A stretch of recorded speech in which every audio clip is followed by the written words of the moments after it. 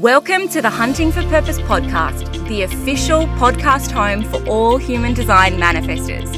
I'm your host, Holly Marie, a 4/6 splenic manifestor, a certified human design teacher, and a manifestor who is following her own creative urge to facilitate a thriving global community of aligned, powerful manifestors. Wherever you are at in your manifestor journey, or even if you are here just because you love a manifestor and you want to understand them a little bit more, this podcast is the place for you.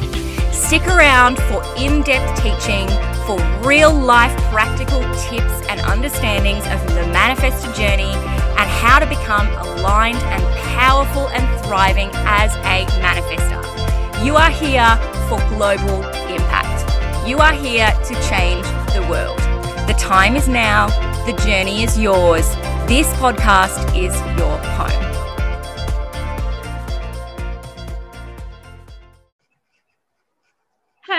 Hello, everybody, and welcome back to another episode of the Hunting for Purpose podcast. Today we have another guest episode in our Manifest and Meetup podcast series, and this guest, like all of the guests, I'm so excited to bring you each and every one of the guests because they all have such different voices and different wisdom and different insight. But today I am meeting with a fellow Aussie manifestor, which makes my heart very, very glad. There's a lot of Australianness up in the podcast here today. I am going to introduce you to the beautiful one and only Shiana Lee. Shiana, thank you so much for being here with us. Thank you, Holly. I'm so excited to be here. So thank you for having me. I appreciate it. You are welcome. So I'm going to get Shiana to tell you about herself because she's going to describe herself so much better than I would. But it's going to be really intriguing having her on the podcast today because she talks about an area that a lot of people request more content on in terms of the manifestor journey and how it all plays in. And we're talking about sex and sexuality. Particularly, Shiana focuses on tantric sex. So we're going to veer off from that a couple of different ways, but that's going to be the core of what we speak about today. And I know that it's an area that people are fascinated in. I'm deeply fascinated about it. So I'm super curious just to be a fly on the wall in this conversation and listen to your wisdom and listen to your insight. But can you tell us a little bit about you and what you do, lovely Shiana? Yeah, beautiful. Well, as you said, I am a tantric-based sacred sexuality coach. I work with women and couples with all things relating to sex, love, relationships. And I'm really deeply passionate about the body and the body wisdom and all things like womb, yoni, birthing, and creating new paradigms within our lives, whether that is sexually, whether that's just in our life, in our relationship. I'm very passionate about it. It's such a good topic. And I love that it's gaining so much traction in public spaces now, that there's this sort of reclamation for women to come back into this space and really, have that, the passion area of the divine feminine. So beautiful and so juicy. So can you tell us what your human design is? What is your design? And also, what was your journey for falling down the HD rabbit hole? Beautiful question. So I am a 4/6 splenic Manny, same as you, Holly. I think that's why. That's why I resonate so deeply with you and what you put forward, I think. And what started me on the HD journey was actually in my program. So in 2019, I did not know anything about human design until I started deeply working with Layla Martin and in my sex, love, relationship coaching program. And some people started talking about it and, because how that works with sex, like it's actually quite a, like learning how to use it to better off your life, to better off your business, to better off, all areas and facets. And I pretty much jumped on, learned that I was a manifestor and really haven't looked back since, have really, really taken it on board. because it resonated so deeply with who I was as a person, how I showed up in the world. And it's just been a roller coaster since then, but I have taken it on. I'm deeply invested in learning and deconditioning, and it goes hand in hand with all the shadow work and things that I do naturally anyway. So it's been just a natural progression, really. That is so good and such a beautiful journey. I always find that manifestors either go in these, one of two directions when they find out that they're manifestors and kind of come into this whole HD space. There's either this complete rejection of it, like it's too overwhelming, there's too much shadow and there's too much conditioning, or it immediately feels validating and immediately kind of resonates deeply. What was that experience like for you? Did you fit in either camp? Yeah, I think it was very validating for me. It was kind of like a breath of fresh air. It's like things clicked into place, and I was like, that's why I am the way I am. That's why, I show up places and people turn and look at me. It used to make me so self-conscious, and just so many things. I was like, I get it. I understand. So it was super validating for me. Yeah. I'm so curious too. I know we didn't plan to talk about this, but given that we have exactly the same design, essentially, a couple of key variations, but as both of us being 4/6 splenic manifestors, what was it about that really spoke to you? Did you find kind of a lot of like connection and resonation with your profile, or was it discovering that splenic capacity, or do you feel like it was just this overall journey of like, hey, I'm a manifestor, like I'm actually as powerful as I think I am? Oh, that is a great question. I think it was a combination. So the manifestor thing resonated first. I was like, yeah, I get that with the aura and how I show up and how people perceive me.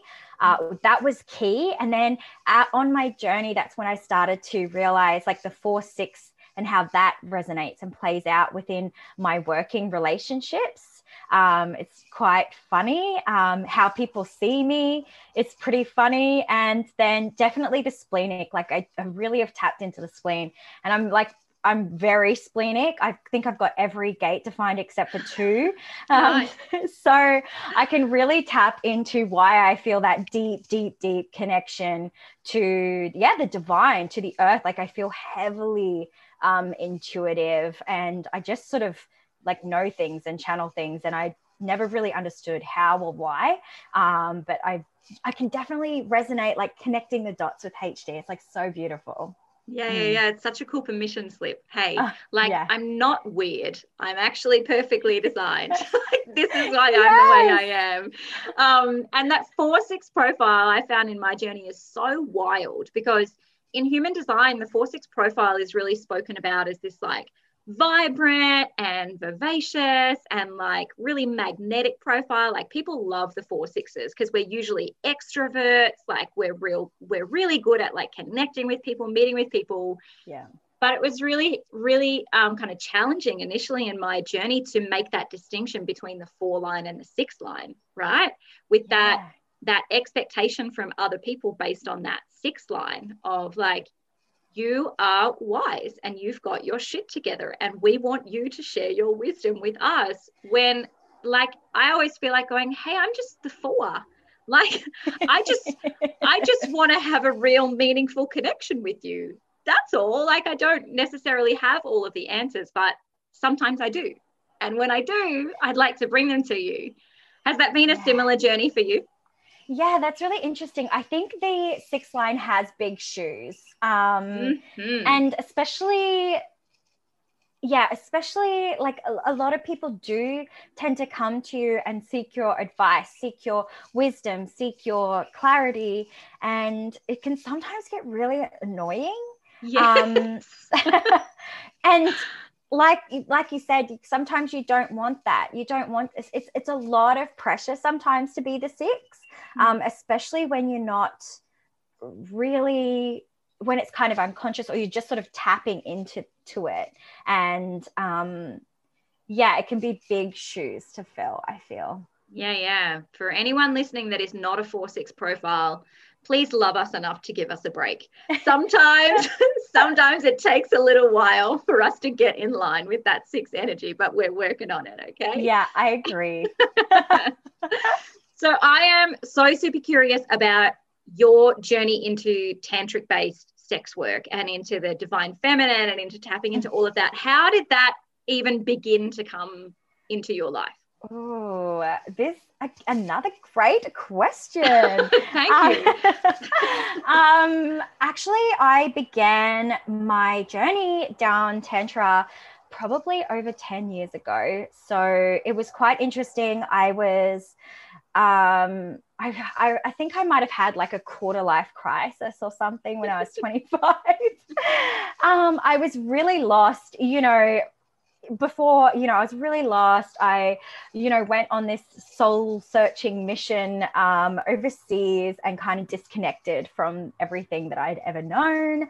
I went to this Tantra, yoga place, just sort of intuitively ended up there. One of my teachers had been studying Tantra for like over 10 years. And I remember that was my first touch with it.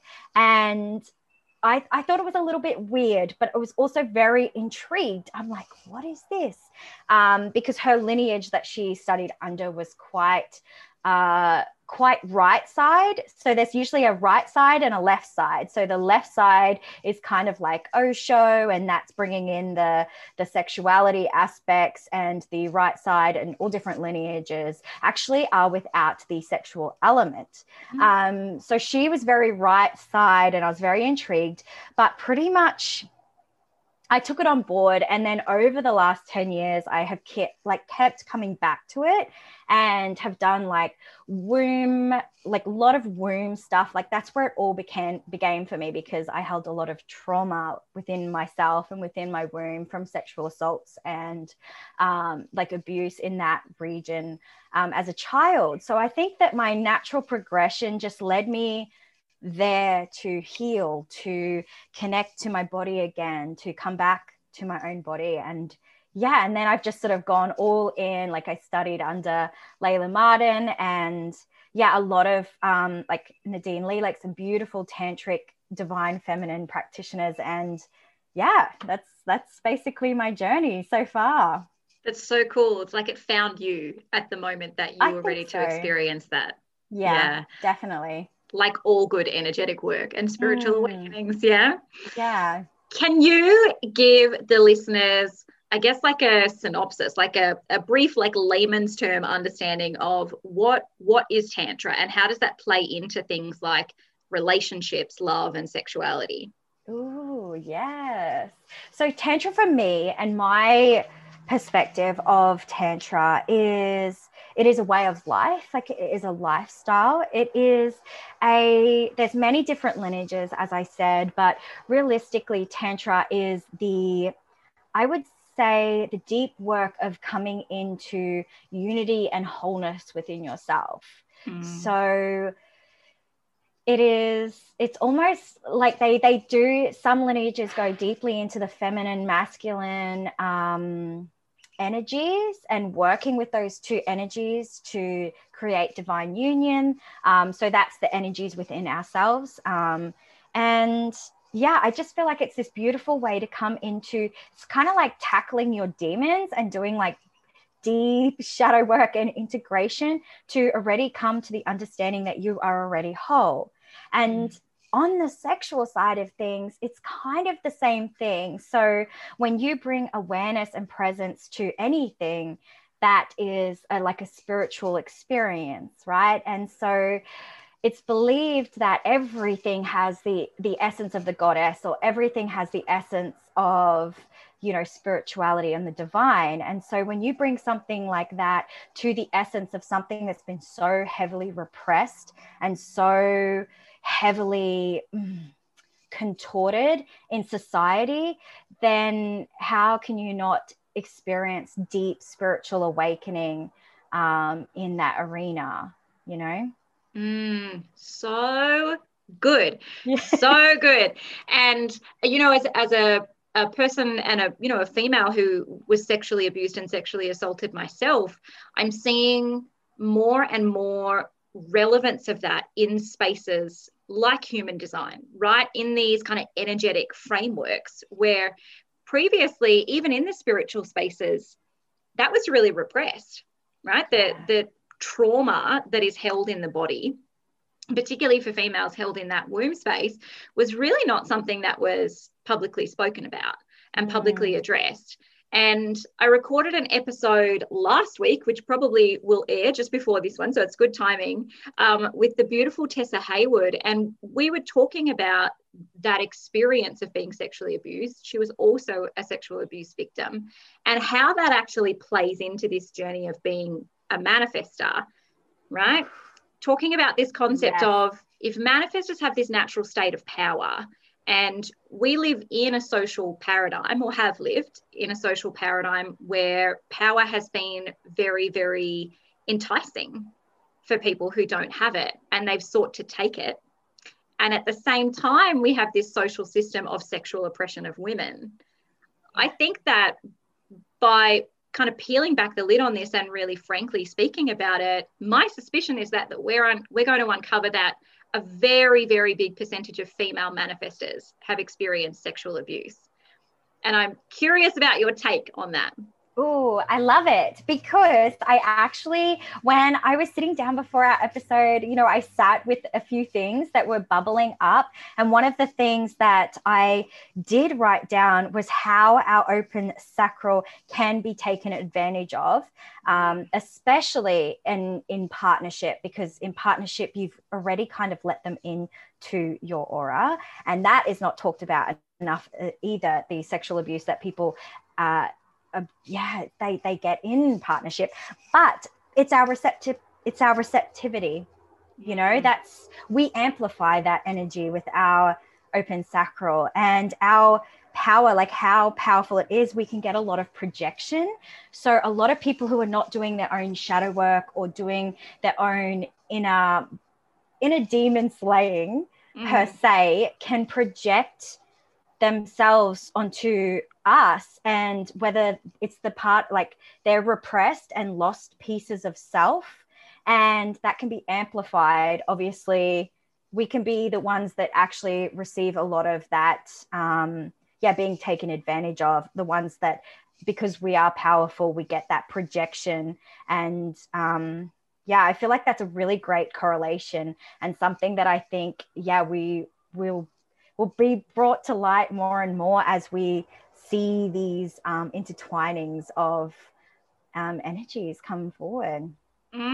So agree. And if anybody in society is going to be responsible for initiating that conversation, it's going to be manifestors. So, my illogical, ambiguous splenic center is like all lit up by the idea of what could possibly emerge from that, and just initiating that. So thank you for sharing, that part of your conversation and your experience, because that's going to be really validating for a lot of people to hear that. Yeah. Can you talk to us about your personal journey through shadow work? Well, I mean, as much or as little as you would like to share. What on earth did that look like? So shadow work is a big part of what I do in working with clients, working with myself. And, shadow work can sometimes get a bad rap. And don't get me wrong, when you are doing deep shadow work, it can be gross. It can be icky. It can be like horrible for you to claim these pieces of self that you have repressed or suppressed, or it can be tricky work. But sometimes as well, like I believe that our shadow pieces can sometimes be our greatest gifts that we have shoved down, because when we were a child, we pick up so much as children. And I'm so deeply passionate about, conscious parenting because of this, because we tend to, if we're not doing our own inner work, if we're not doing our own inner shadow work, and we just go throughout our life and we get to adulthood, we spit it all out all over the place. We put our projections everywhere.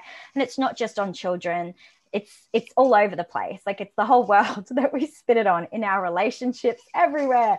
And so I believe that diving deep into these pieces, and it might not even be, like I said, some things we just pick up as children when our parents say not to do something, or we take it upon ourselves thinking it's bad to be loud, to be seen, to be heard, to touch ourselves. Like, you know, there's a lot of sexual oppression within children as well, because parents don't know how to react when children are, you know, pleasuring themselves. And there's this whole, like, so they crush it right down and it gets contorted sometimes and real squished and real icky.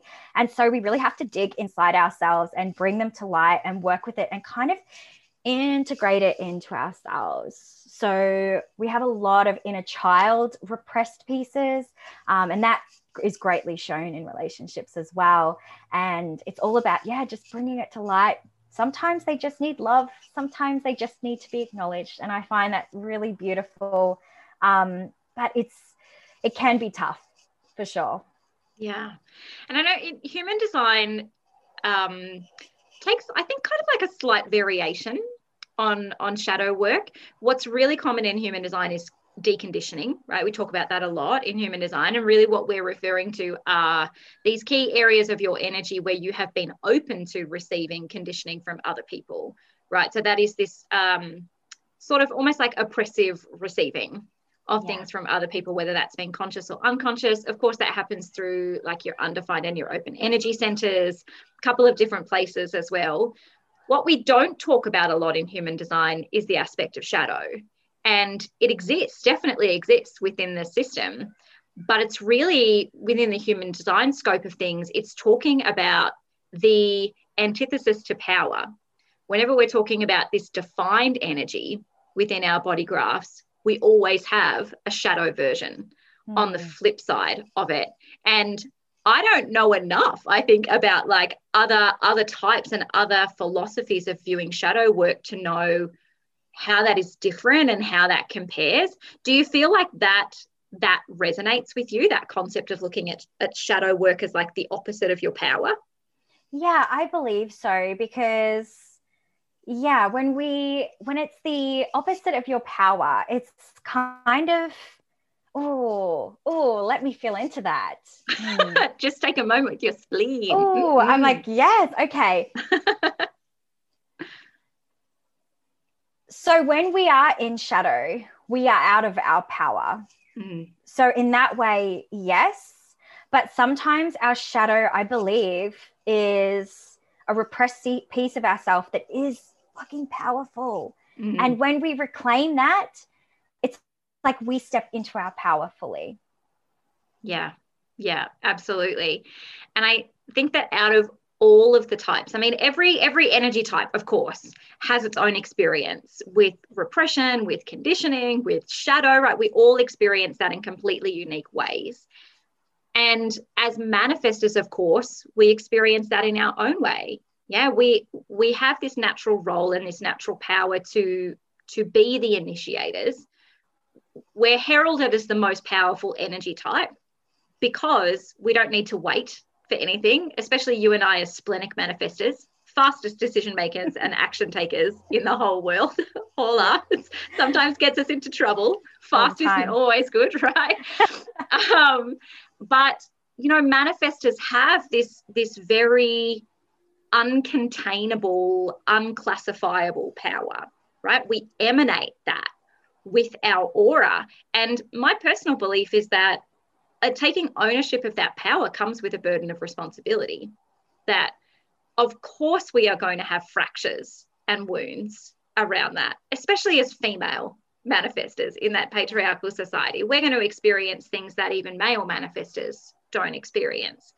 And it's really our responsibility to continue to do that journey through shadow work, to continue to do that journey through things like deconditioning, and doing what we can to utilize tools to step back into that power, even if that's every day through your journey, right? Even if you need to have that constant routine of, no, in this moment, I am actually going to claim my power back. I am actually going to take responsibility for it.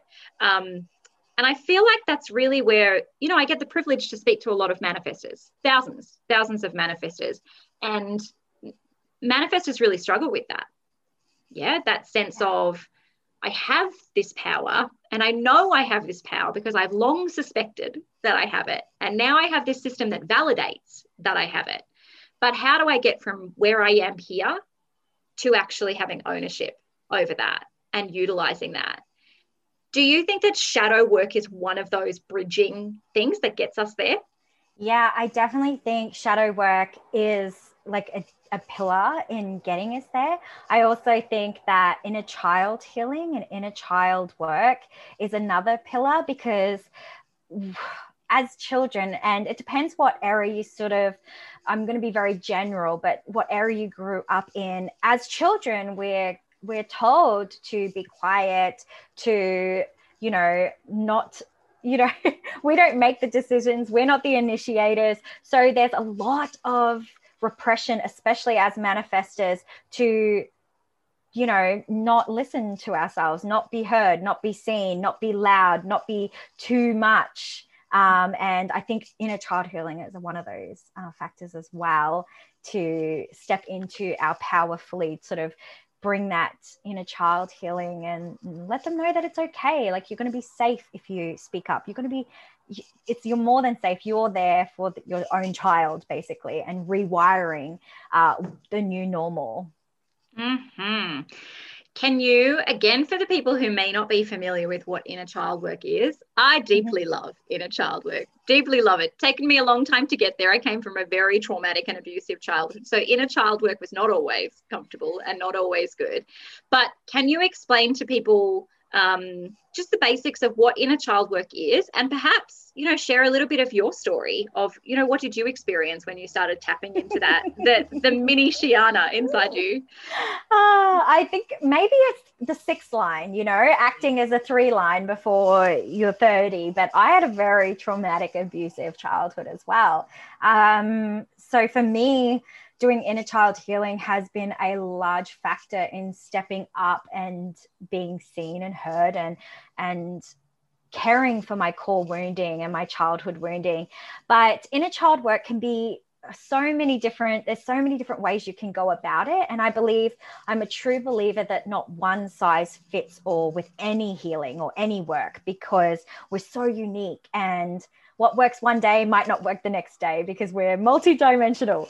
So inner child, as a synopsis, basically, is really just about tapping into those woundings, those inner child core woundings and aspects, and forming a bridge, like forming a relationship. Because a lot of the time, and especially in sex and sexuality and relationships, our inner child actually props up to project onto our relationship, onto our intimate relationships, onto our sex lives, which people are quite shocked to hear that. But that's usually what happens, because when the inner child, which is quintessentially you as a child, feels unsafe, it does all these crazy things and lashes out and to protect you. It just wants to be safe. It's just a protection mechanism. And when you've been with a partner for a long period of time, your brain actually syncs them to like a caregiver role. So I think it's especially important when you're in a relationship for a long period of time as well. Your primal brain and your limbic system basically sync it up to your caregiver. So a lot of the core woundings, a lot of the family dynamics, a lot of the belief systems you had as a child will pop up in those like sexual, intimate relationships and cause drama, cause more trauma, like project out. And yeah, I feel like coming home and sitting with a child and making that unconscious or subconscious inner child conscious, and returning back into that conscious awareness and that loving like relationship with your own inner child is really important.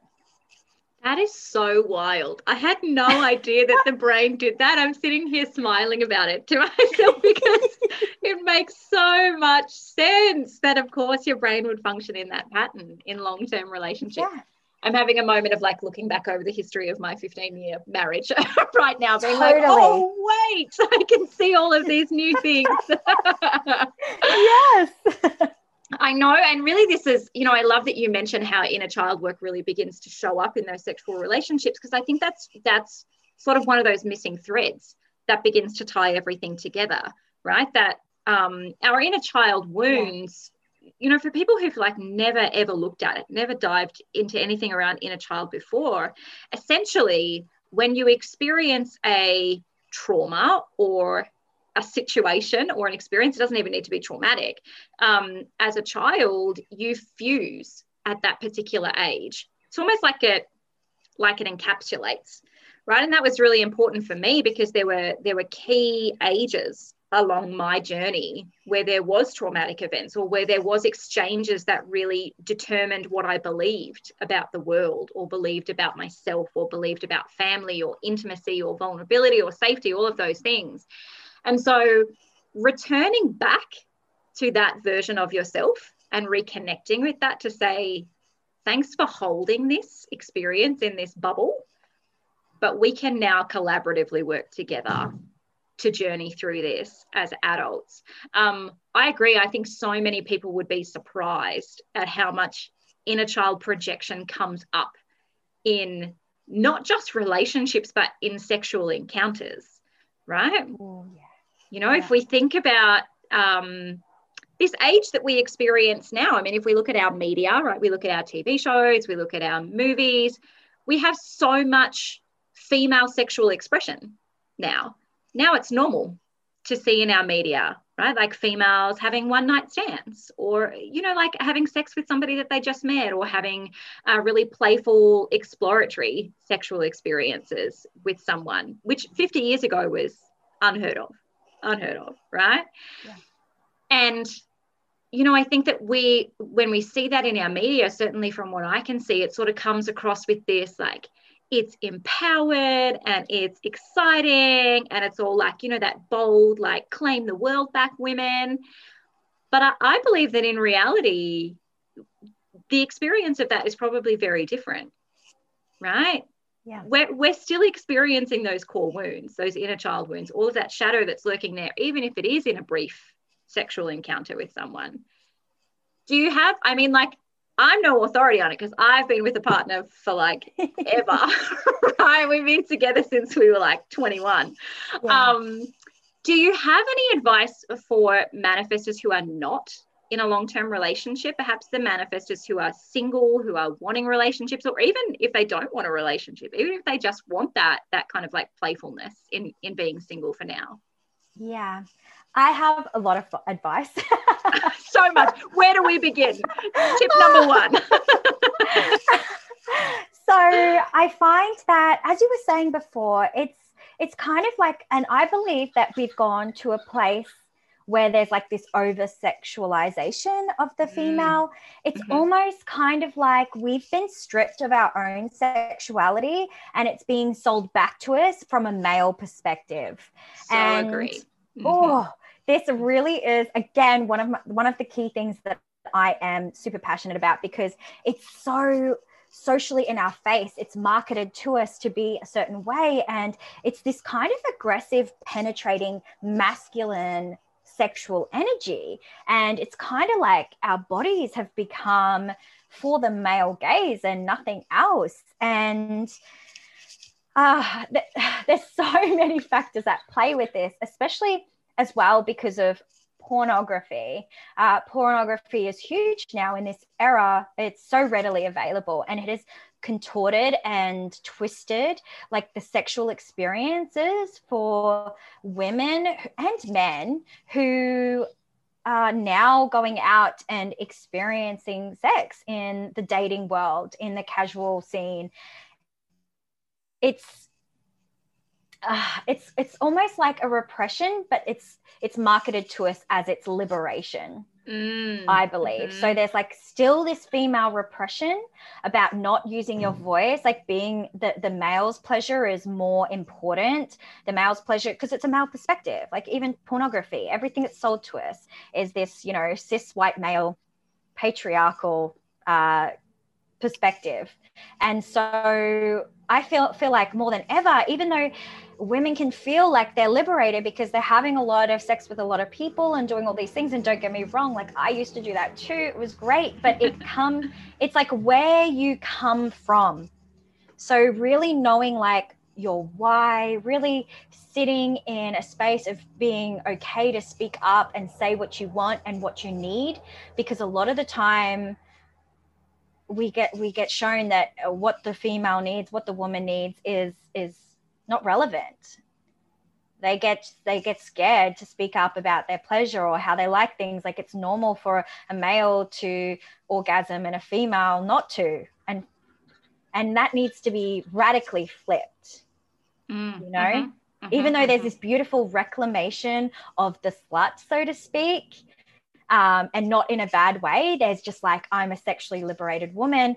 It's just knowing about your why and sitting in the truth. Is that the truth for you? Is that, you know, because that's a lot of the things, like always returning back to your heart and really sitting into your why, and is it true for you, and being careful of your heart and your space and what you're allowing in your field, and soaking in like that conditioning and the belief systems that you've taken on from society or from peers or marketing. That is so profound. I could not agree more.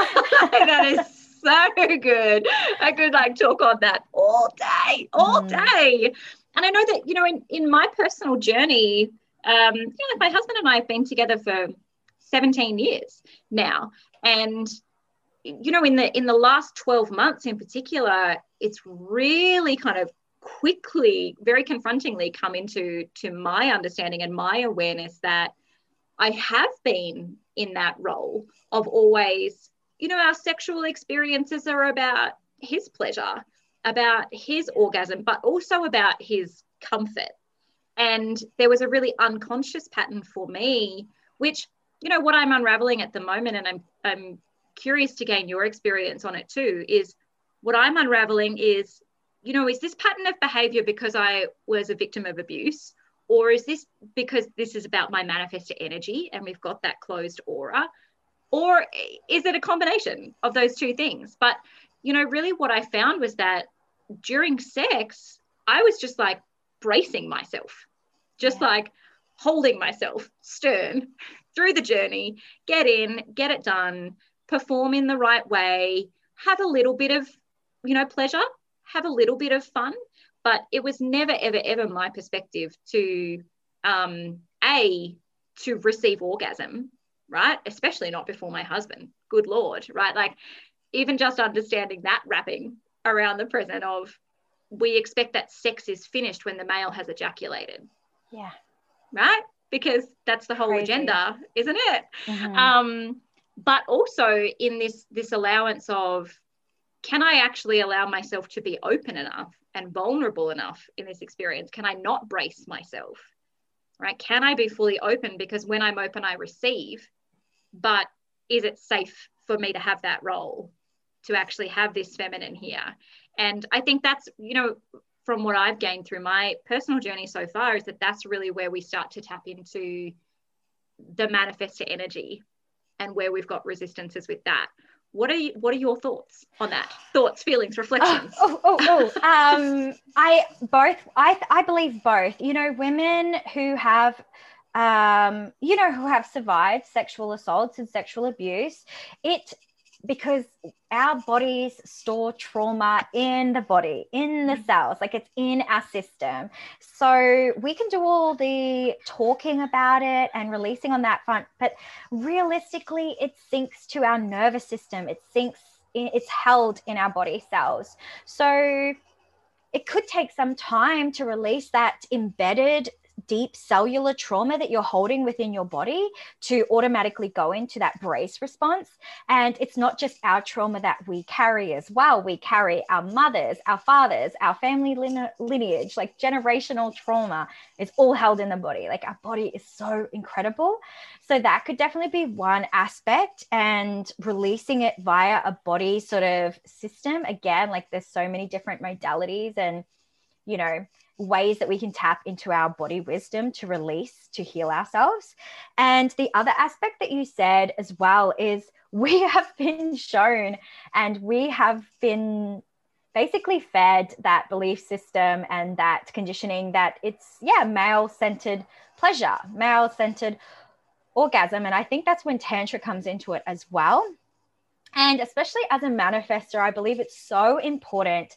And again, I don't know if it's so much because we live in a patriarchal society, so where the woman does not speak or take control or have the power, or because we are fed so much pornography that the woman just doesn't really speak up during sexual relations and it's all about the male's pleasure. But either one of those two combinations combined, basically, where we are afraid to use our voice, we are afraid to speak up and say, this feels good, this doesn't feel good, slow down. Like the women's orgasm is wired completely different to males. Like our orgasm starts in the brain. Like it's got nothing actually to do with our vulva and our genitals, basically. So it's so, and you know, it's just not enough sex education to know how to tap into our desire, how to tap into our pleasure, how to, you know, get turned on, like how the system works in our brain. There's not enough sex education.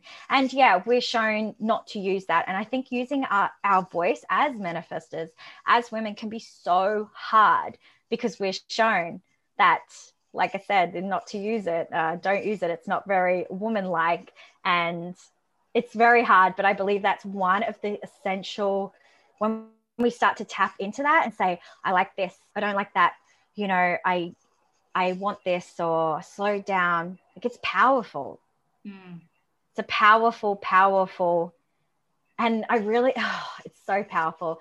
I wanted to tap into as well the connection between your vulva, your hips, your pelvis, and your throat. So if you're blocked up in one area, you're blocked up in the other area.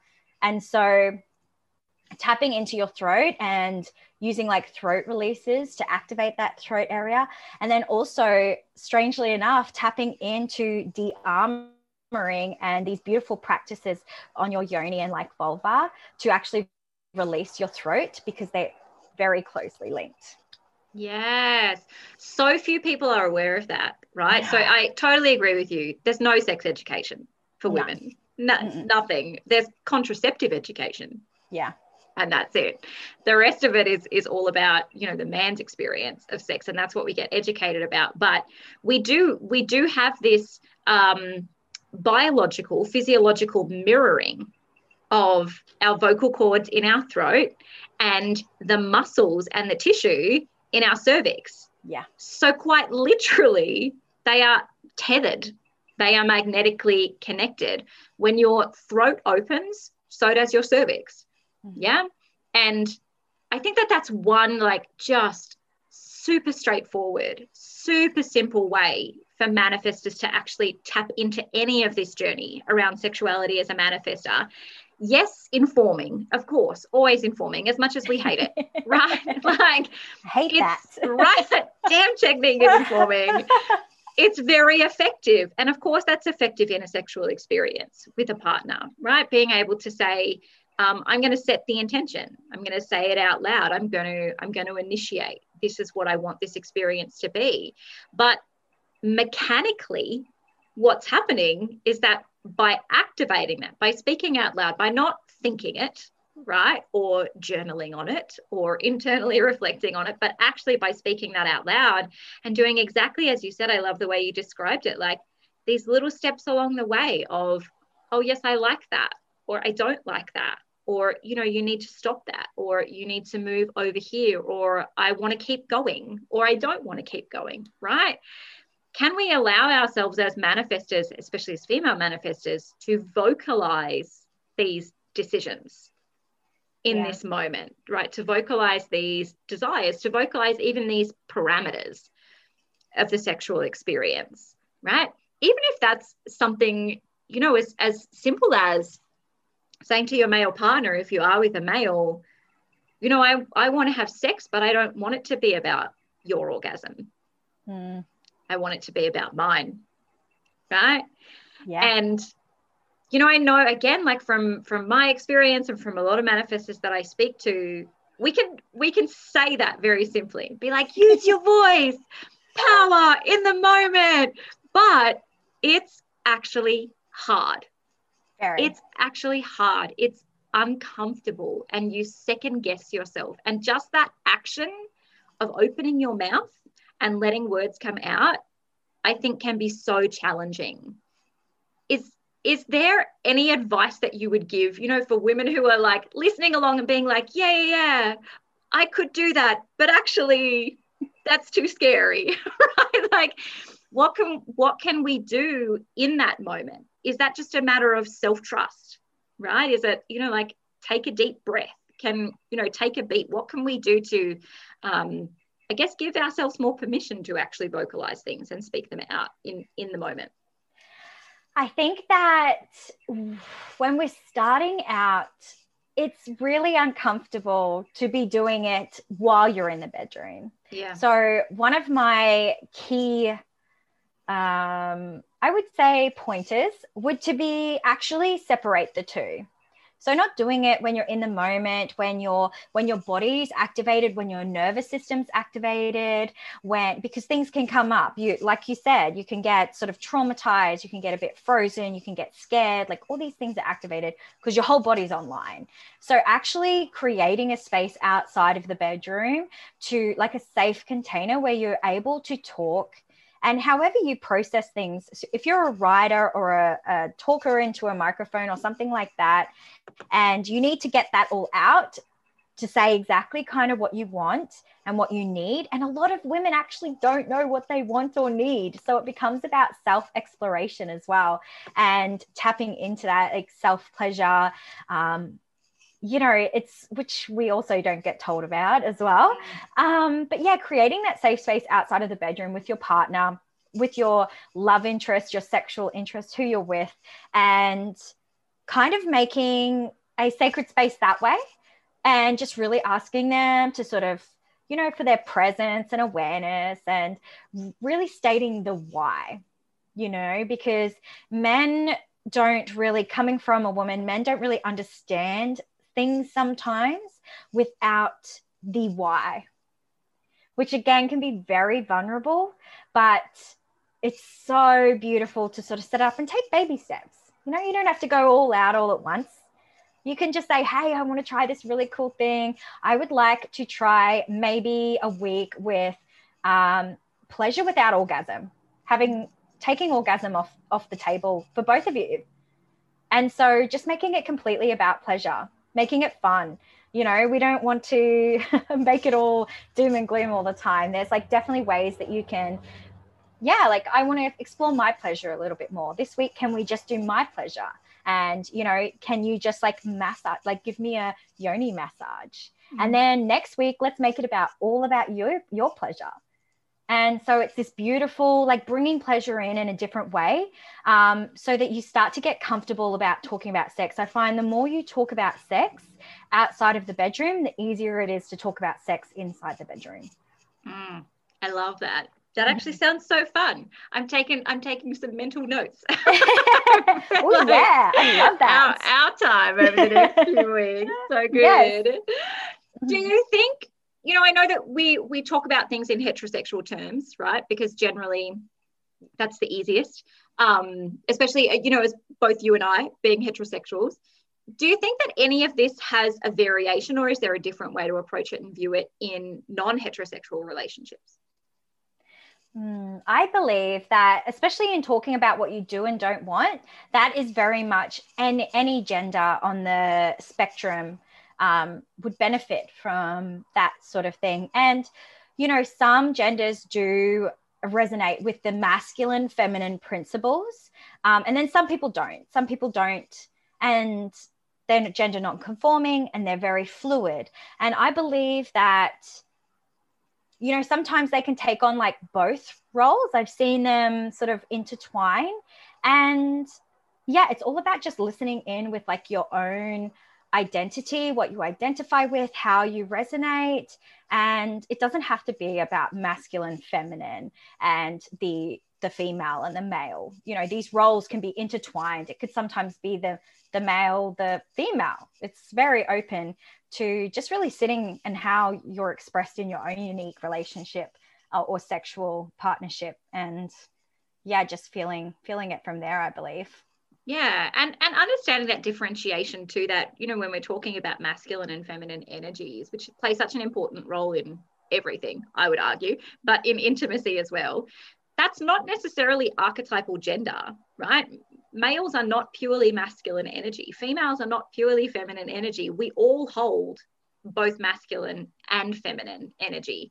And the journey is about, where's the balance in utilizing both of these. I do think that there is this intense and very necessary collective journey through the divine feminine right now, and will probably take us quite a long while to get through. And that's going to really speak to a lot of females. But I personally am like super, super hopeful that at least at some point that's also going to lead to that awakening of the divine feminine within males as well. And we'll see their ability to have that the ability to receive not out of dominance, right? Oh, yes. There's a difference between that masculine, that toxic masculinity forcing to receive, and the divine feminine of allowing yourself that strong vulnerability in order to receive, right? Yeah. Which is, I am watching that closely as a mother of 2 sons. I am like on it and watching it, and so curious for the next generation ahead. Yeah. I know that, you know, people all around the world listen to this podcast. And so culturally, this whole journey through sexuality, through sexual pleasure, this is all going to be received differently, right? Through different cultural filters. In Australia, we're not particularly good at this, right? We're not very progressive. We're not very open to the whole conversation of sex being anything other than like have a few beers and then go home to your wife and just have a good time, right? I know that your husband is a miner, so that's like very, very Australian, very, very Ocker. What has been your husband's response, and your family and your friends, right? Your whole social circle, what has been their response to you initiating doing this work as a Wow. I actually believe that my whole life has flipped upside down since I started this work. To be quite honest, I look around and I don't believe that I actually have one similar friend that I had at the start of the journey. And I feel like it's been such a huge initiation process for myself. But I truly believe that the feminine is the initiator to the divine masculine. And so as I step more and more into my own work, my own shadow work, my own progression, my own inner healing, my own inner child work, I have seen my husband rise and rise time and time again. And, you know, very, very Ocker. He does all these very tantric things with me, like breath work, like eye gazing. I hope none of his friends listen to this.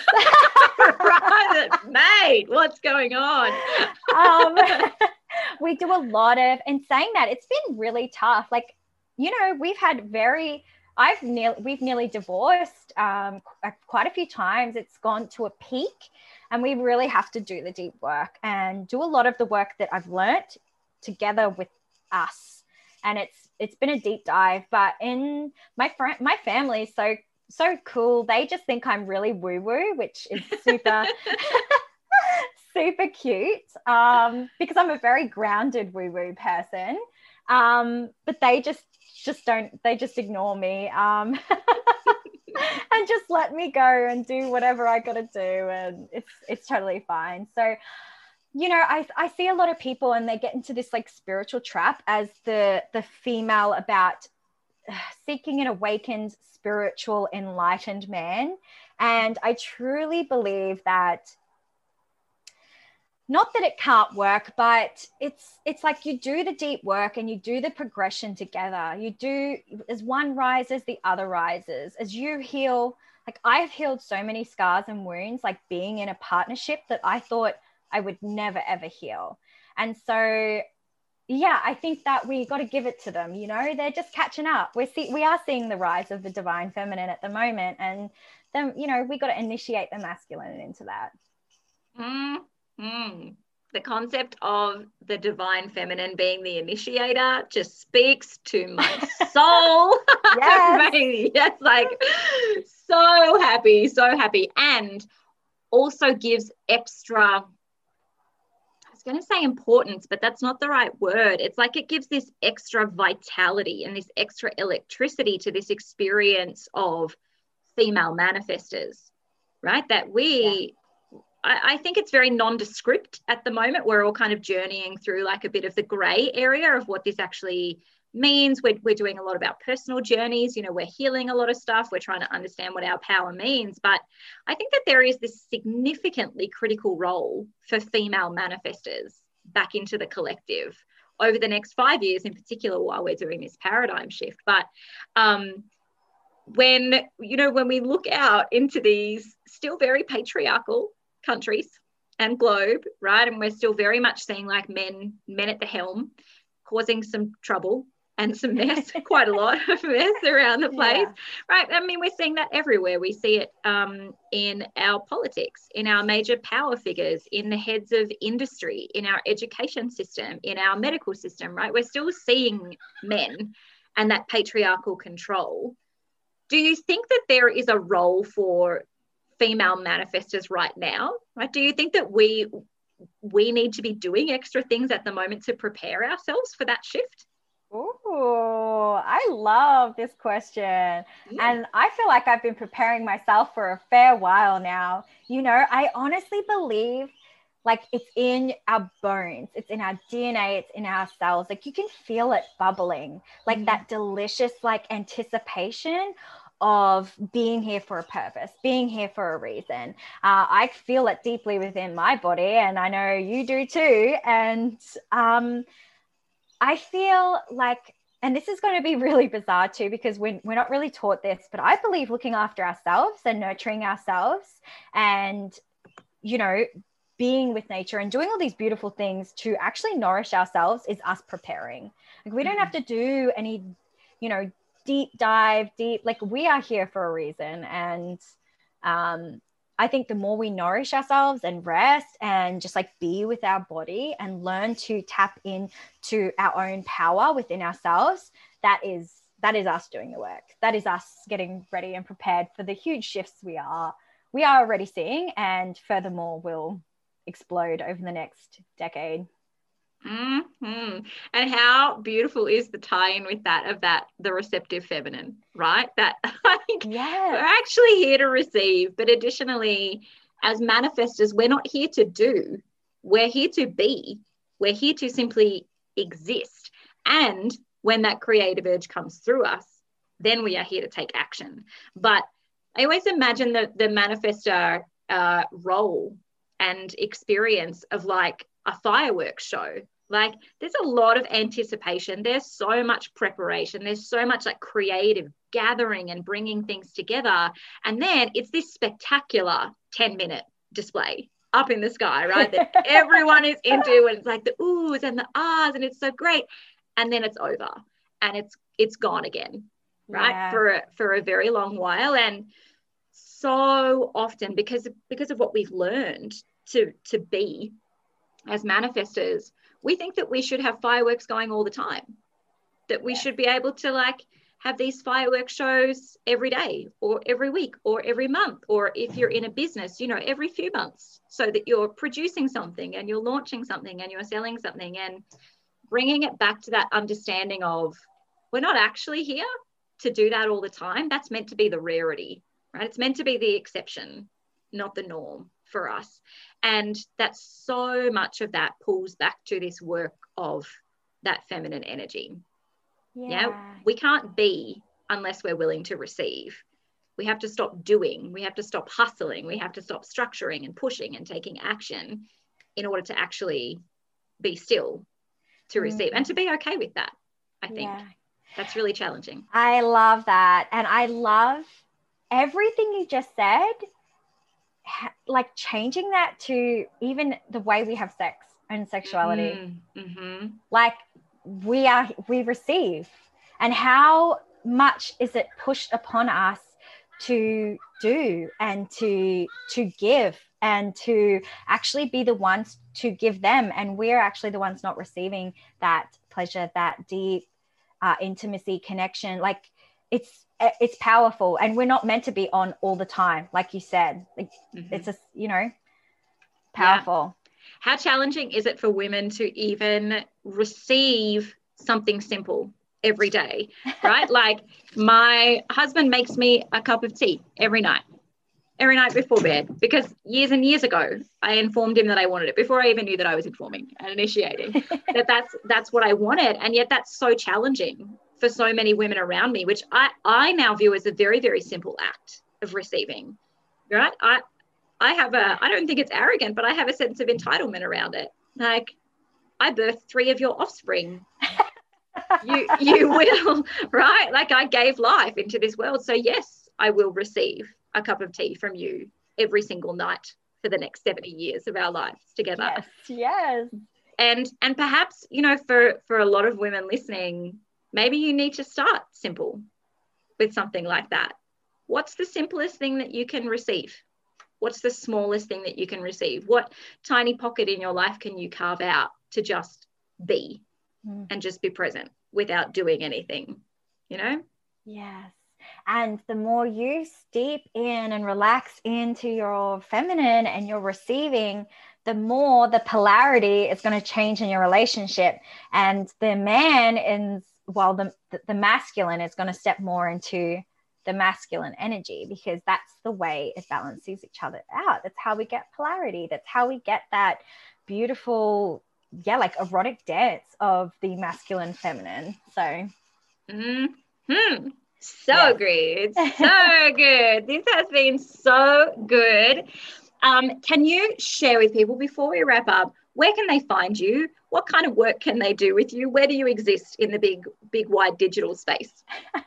Well, I've only just become digital. Actually, I know, it's so funny. I've been, I think it's just my background, with shamanic type work. You weren't really digital. So I've just sort of come onto Instagram the last year. You can find me at Shiana Lee. I'm also on Facebook. And I have my website, which is www.shianalee.com. And at the moment, I have like a beautiful offering that I am only working with women at the moment in this 3-month container called Sacred Sovereignty. And yeah, you can find me on there. And I also do like womb medicine as well, because I'm super passionate about the womb. And that's my current offerings. Yeah. And that's where you can find me. So I love it. And for the local Australians, holla, shout out to the Aussies. Yes. When restrictions ease again, when we once again return to the land of being able to cross borders, do you do in-person work? Are you feeling any vibes to do like retreats or weekends or anything like that? Yes. So I have just relocated. I moved to the Sunshine Coast. So I'm at the moment sourcing some beautiful places to actually hold workshops and retreats and all of the things. So I've got at the moment, I'm only doing online. So I've got an online event for free next Tuesday, actually. So might be gone by the time this gets out, but catch the replay. Catch the replay. But yes, I will be offering workshops in the Sunshine Coast, Brisbane, Gold Coast region. I cannot wait. I can't wait for everything to come back and for travel to be possible for everyone. Yes. It's going to be so, so good. Thank you so much for being here and just sharing your wisdom, your teaching, your skills, your honesty. I mean, I don't have enough words to represent all of that. It's been really enlightening, even just for me personally. I know that everyone listening is going to be gaining all different types of things out of it. But I wanted to thank you for just showing up authentically and being here as yourself, and for owning the space that you do in the world. It's a really, really important, critical space as we journey forward as a collective. And this work is just so powerful for women and for men, for all of us. So thank you for what you do, and thank you for being here on the podcast. Oh, thank you so much. Honestly, it was my honor. I'm so honored. Thank you for having me. I really appreciate it. It was so fun. Thank you so much for listening to this episode of the Hunting for Purpose podcast. I hope that my words, my sharing, and the spiritual wisdom that came through today's episode have a magnificently transforming impact on your life. If you love this episode, I would be so humbly and truly grateful if you would share it on your social media. You can tag me on Instagram or Facebook at @TheHollyMarie. And also please consider taking a moment to leave a review right here on iTunes so that this information, this podcast, and this spiritual transformation can be spread to even more people. Again, I cannot wait to see you for the next episode of Hunting for Purpose.